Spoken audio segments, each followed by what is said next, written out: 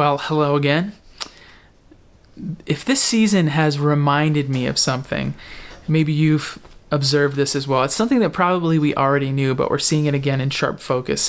It's that it's really easy, or it seems to be much easier for us as human beings to focus in on one cause or crisis or concern and to give our energy to that, to be vocal about that, rather than to sort of balance ourselves across a number of crises or causes that are all equally important. I'm not saying that anybody can be a champion for everything, because that's just a recipe for exhaustion, but even just kind of having a general level of care and concern about a myriad of issues and sometimes competing issues can be really hard. Jesus, in the passage we're going to look at this morning, presents for his disciples what can feel like a tension.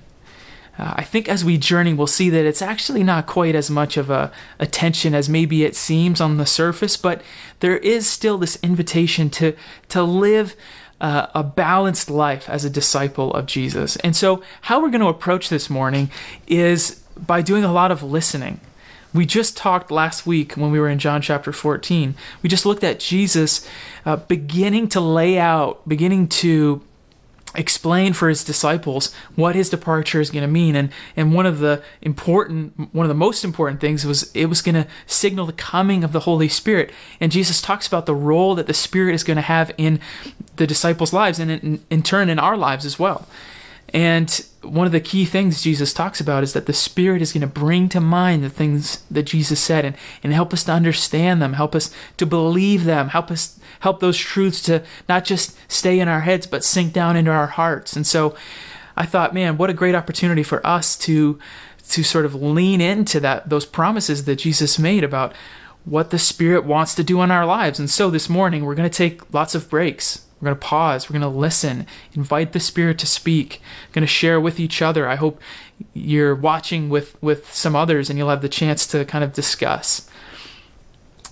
But that's my hope this morning. We can kind of capture the tension that we're going to talk about with a question. I'm going to give it to you now. It's a bit of a long question, but follow me. The question is this: should we as disciples of Jesus be primarily known for our slow, deliberate presence with Jesus?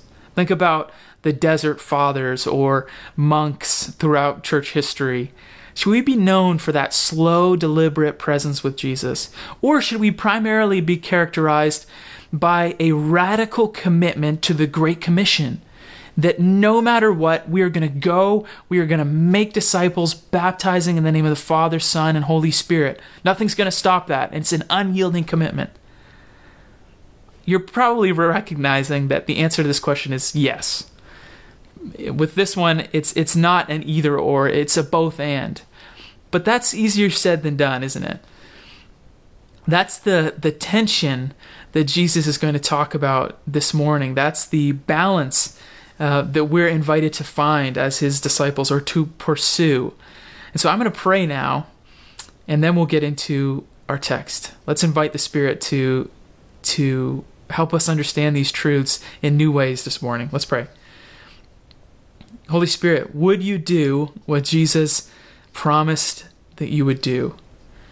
We want to listen this morning. We want to understand these truths that Jesus gave his disciples there in that room. We want to understand them in new ways and have them affect who we are as people, really change us at an identity level, and then we know that that'll affect the way that we live. So would you do that this morning, Holy Spirit? I pray this in Jesus' name. Amen. If you have a Bible, let's open to John chapter 15, and we're going to start at verse 1. John chapter 15, verse 1. John launches in with Jesus continuing to speak from back in chapter 14. Jesus says, "I am the true vine, and my Father is the vine dresser. Every branch in me that does not bear fruit, he takes away. And every branch that does bear fruit, he prunes that it may bear more fruit. Already you are clean because of the word that I have spoken to you." Now, some background for this metaphor. We recognize, okay, Jesus is introducing us to something new. He says, I am the true vine. So we say, okay, where's this metaphor coming from? And sure enough, there are some references to vines and vineyards and other ancient Near Eastern religious literature or imagery, but what Jesus is actually referencing back, scholars say, is he's reaching back into the Old Testament, as he often did. See, there are references in the Old Testament to a vine. Often the vine is referring to the people of Israel. But interestingly, almost all those references are talking about Israel's failure to live out the calling that God had given them. One example, Jeremiah chapter 2, verse 21. It says, I planted you a choice vine, wholly of pure seed. How then have you turned degenerate and become a wild vine? So the people of Israel in this metaphor are the vine, and God is calling them out for their failure to live and grow into the purposes that God had for them. So Jesus takes a hold of this metaphor and he recommissions it. He says, hey, I'm actually the true vine. I am what the people of Israel failed to be. And you and we're the branches. And so that leads us to a bit of a question. How do we feel about this pruning, the cutting that Jesus talks about? Because I don't know if you noticed, but the shears that the gardener wields, they're not optional in this scenario. See, either a branch is going to get cut away for not bearing any fruit, or the gardener's going to come and he's going to use those shears to prune so that a branch may bear more fruit. In other words, the shears are not optional. And friends, this is a crucial truth for those, it's a crucial truth to understand for those people who come to Jesus expecting life to be easy and trouble-free. It's not the promise that we're given. It's also crucial for those of you who might feel like you're in one of those seasons right now, a season of suffering that might feel unfair, might feel pointless or meaningless. This doesn't take away the pain or suffering that you're experiencing, but know that the gardener may be up to something that you might not be able to see in this moment. And so this is our first question, our first pause for reflection. And this is a crucial starting point, because if we don't deal with this, then the rest of what Jesus says won't matter. How does it make you feel to hear this statement? The Christian life isn't about our comfort. It's actually about God's glory and our good. How does it make you feel to hear that? The Christian life isn't about our comfort. It's about God's glory and our good. Take a moment. Pause, reflect, invite the Spirit to speak to you, and maybe after a little bit of silence, share, if you're watching with some folks, share what comes to mind.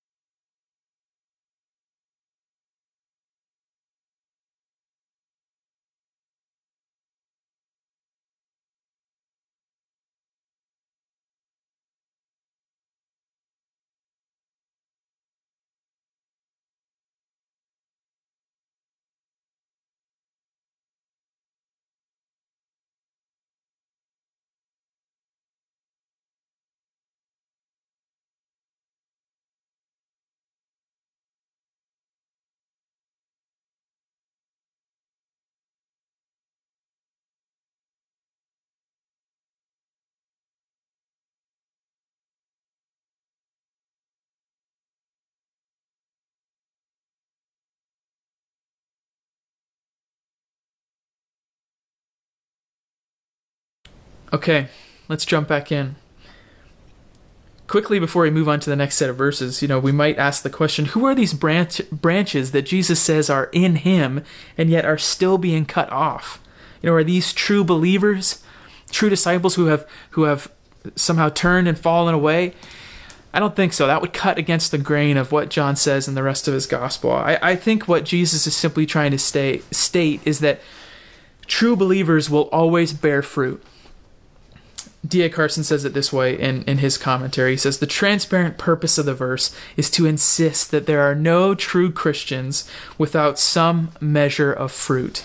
Fruitfulness is an infallible mark of true Christianity. The alternative is dead wood. End quote. So now just a quick note on verse 3, which can feel out of place. Jesus says, already you are clean because of the word that I have spoken to you.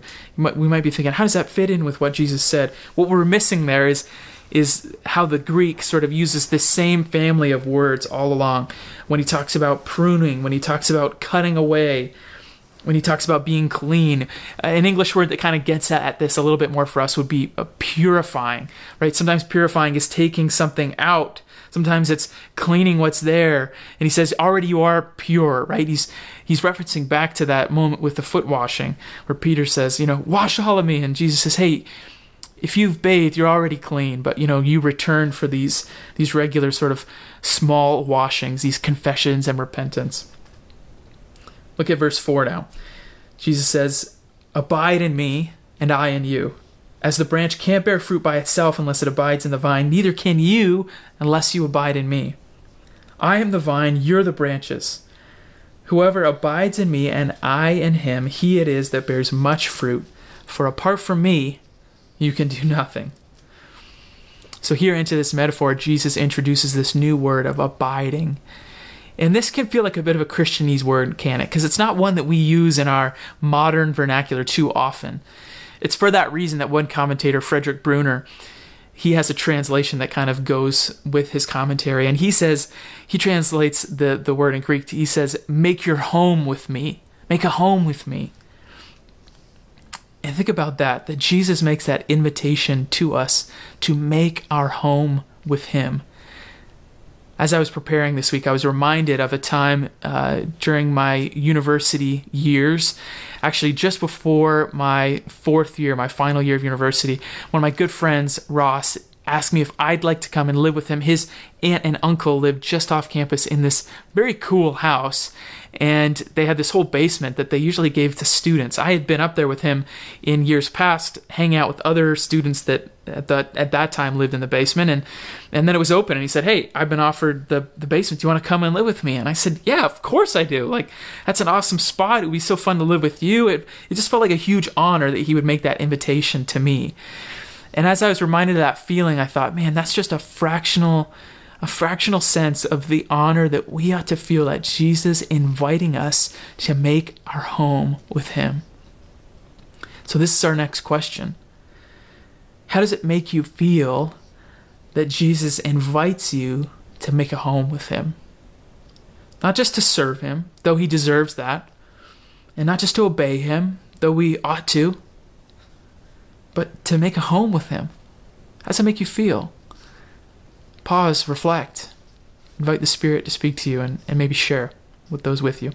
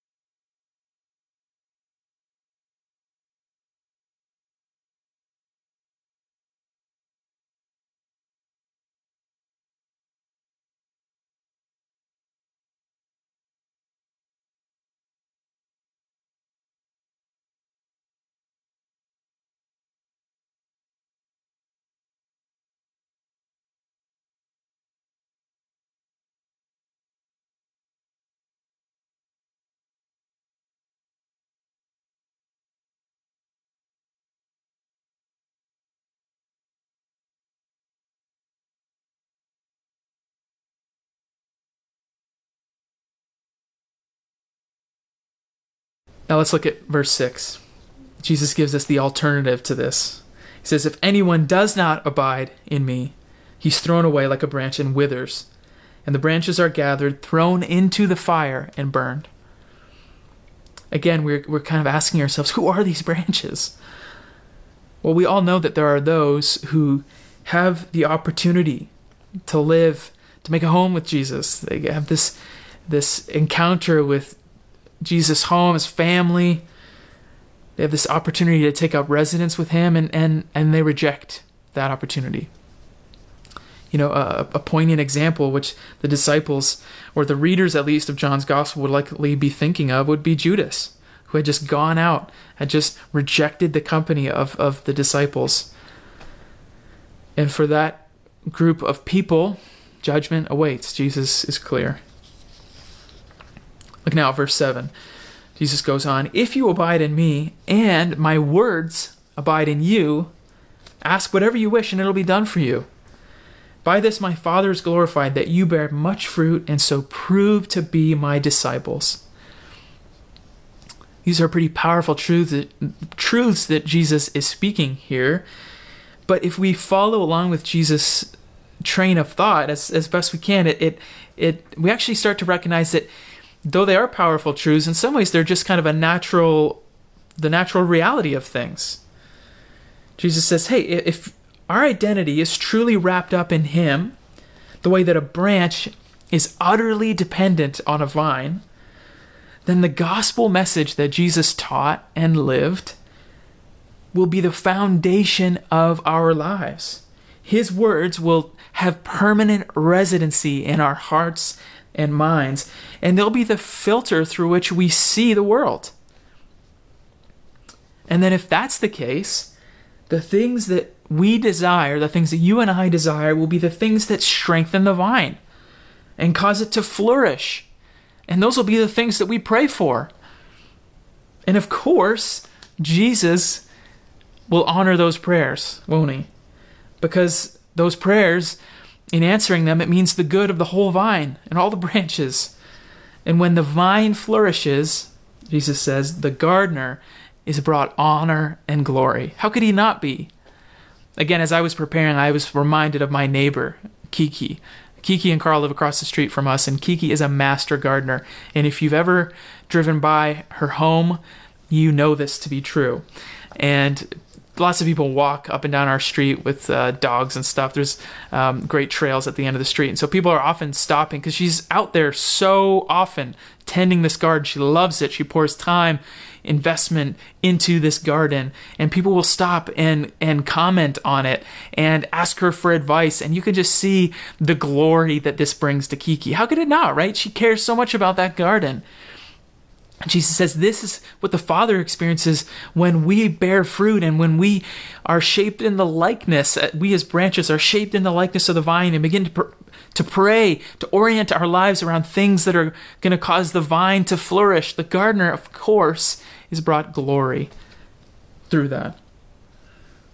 And so our third question, opportunity for reflection.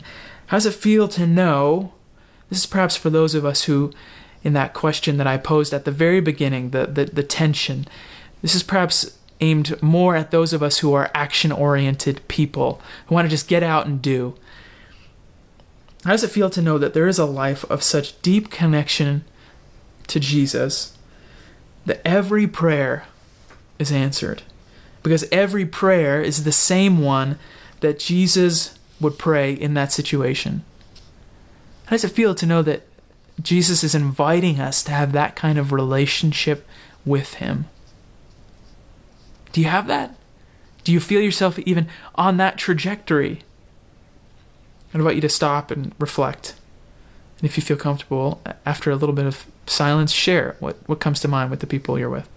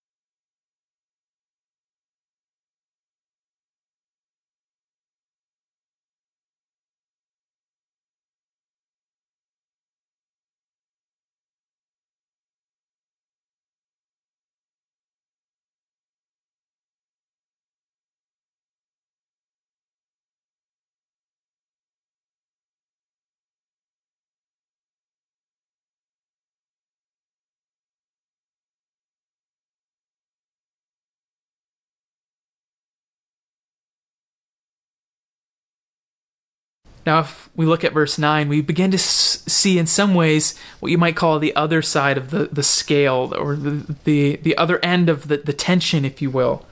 Look at verse 9. Jesus says, "As the Father has loved me, so I have loved you. Abide in my love. If you keep my commandments, you will abide in my love, just as I have kept my Father's commandments and abide in his love. These things I've spoken to you, that my joy may be in you, and that your joy may be full." So here we cut right to the heart of this tension that we started with, that I kind of invited you to think about. What should followers of Jesus be characterized by? And here Jesus says, "If you keep my commandments, you will abide in my love." Now, if you remember much of John chapter 14, where we just were over the last couple of weeks, you might remember John 14:15, which says a similar thing, but in reverse, if you will. It says, "If you love me, you will keep my commandments." How does that make sense? John here in back-to-back chapters gives these statements of Jesus that feel almost contradictory, right? If you keep my commandments, you'll abide in my love. If you love me, you will keep my commandments.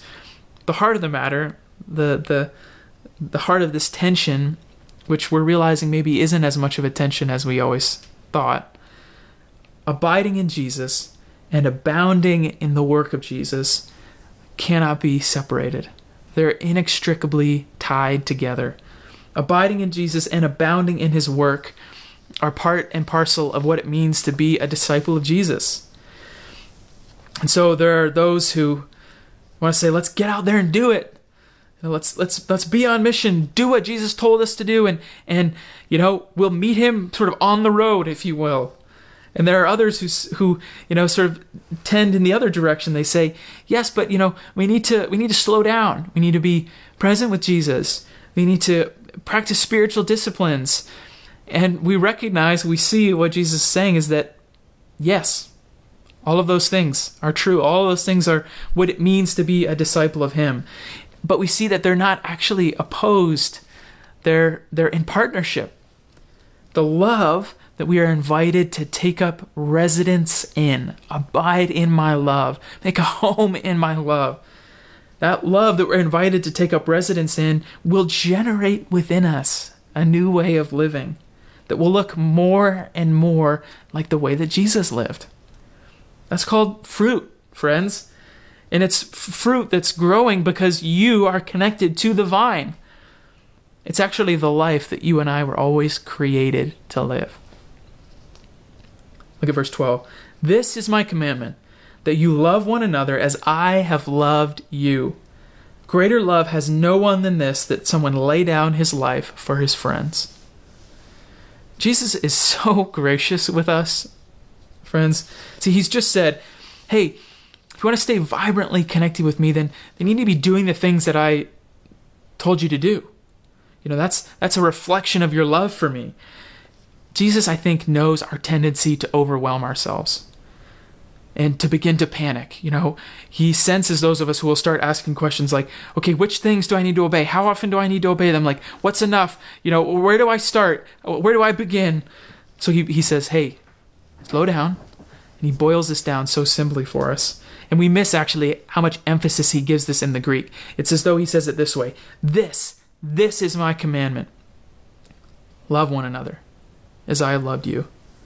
Love well. Imagine going about every day with this prayer, friends.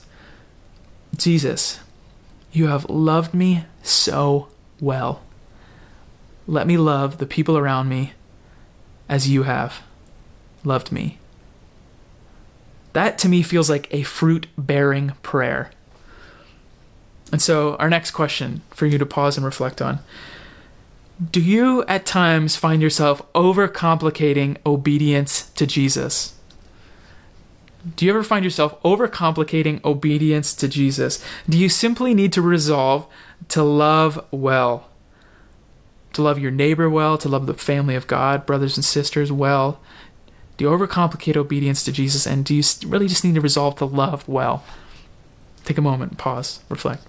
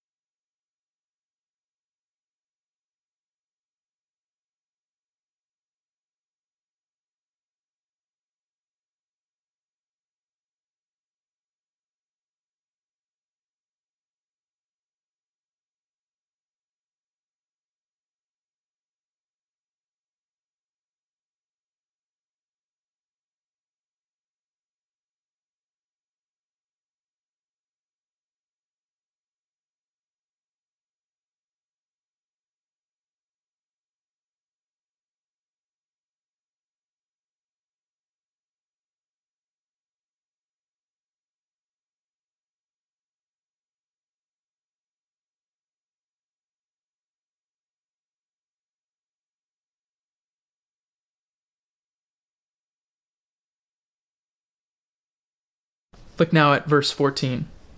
Jesus says, "You are my friends if you do what I command you. No longer do I call you servants, for the servant does not know what his master is doing, but I have called you friends. For all that I have heard from my Father, I have made known to you."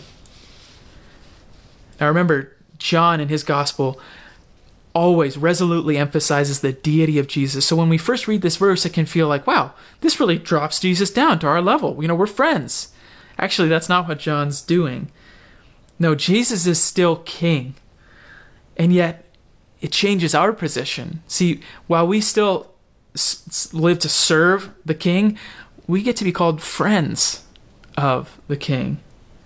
And a defining characteristic, Jesus tells us, of that friendship is that we get to know what the king is thinking. We get to understand where the king would have us go and why he'd have us go there. And how does this happen, friends? Through the Spirit, as we learned last week. Through the Spirit speaking to us, teaching us, bringing things to mind that Jesus said. I was reminded of a period of time where I felt something like this. Again, a dim example, but there was a period of time where, my parents had been in ministry for many years, but then my dad became the lead pastor at Forward Church in Cambridge. And I remember this change in the way that people would interact with me, because all of a sudden I had this sense that people were speaking to me a little bit differently, and I gradually came to understand that for some people, not all, and again, not in every interaction, certainly, but there were times where people were interacting with me as though they sensed that I had, a closeness to someone who was making important decisions that would affect the church, and either they wanted to know kind of what's behind that decision, or perhaps even in select moments wanted to influence some things that were going on. Little did they know that I generally had very little knowledge of what was behind decisions being made. But I had this sense of, wow, I'm close. I have this unique relationship with someone who's making significant, important decisions, that affect the future, the trajectory of this church. And as so often happens, and happened to me at moments, certainly happened to the disciples. We see this throughout the Gospels. That knowledge, or that sort of position, that closeness to Jesus, so often it can puff up. The closeness to anybody who has authority or power, it can cause us to puff up a little bit with pride, can't it? And so Jesus, because he loves us too much to let that just run wild, he puts a pin in that before it can even get off the ground. Look at verse 16. "You didn't choose me, but I chose you and appointed you that you should go and bear fruit, and that your fruit should abide, so that whatever you ask the Father in my name, he may give it to you. These things I command you, so that you will love one another." So Jesus says, hey, just in case you feel prideful about the fact that, you get to call me friends, you didn't start this. This knowledge that you have about what I'm doing in the world, you didn't earn that, the way that people earn a degree. I chose you. And I chose you that you would bear fruit, that your fruit would abide. See, our calling from God isn't about privilege. Oh, wow, look at me, chosen by God. It's actually about purpose. Jesus says, I purposed that you would bear fruit. It's about mission, friends. And as we bear fruit, we bring the vine and the vine dresser, the gardener, glory. So our final question is this. Do you find yourself valuing knowledge about Jesus, or about the gospel, or about the scriptures, more than obedience to Jesus, or the gospel, or the scriptures? Do you find yourself valuing knowledge about Jesus, or knowing scripture better than anyone else, more than you value obedience to Jesus, living out what the scriptures teach? Take a moment, reflect.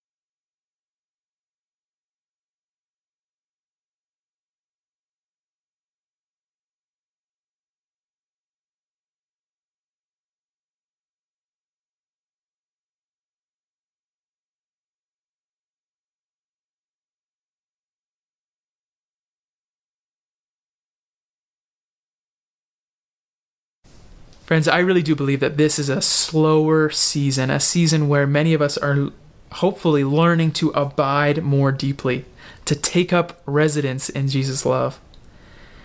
But we cannot forget, friends, that this time, if we are learning to abide more deeply, that the purpose, the goal tied to that is bearing fruit that will abide. It's connected to us loving Jesus more deeply, is that the kingdom would grow. New branches would be added to the vine, and more land, territory would fall under the reign of the gardener. More of it would be cultivated towards his purposes. I'm praying for you as you find this balance in your journey of following Jesus. We're going to hear now from, friends, let's pray to close our time together this morning. Jesus, we are overwhelmed by your invitation to us to make a home with you, to take up residence in your love. I pray that for those of us who maybe are more oriented towards just getting out and doing things in your name, pray that this past season and maybe whatever's left of this slower time that we're in, would we learn how to be present with you more, listening for your voice. And those of us who would be content to live in that place always, would we all remember that being present with you, abiding with you, it will translate into bearing fruit, to your kingdom expanding towards Guelph looking more like heaven. Pray that you would do that through us, in us and through us, we pray. In Jesus' name, amen.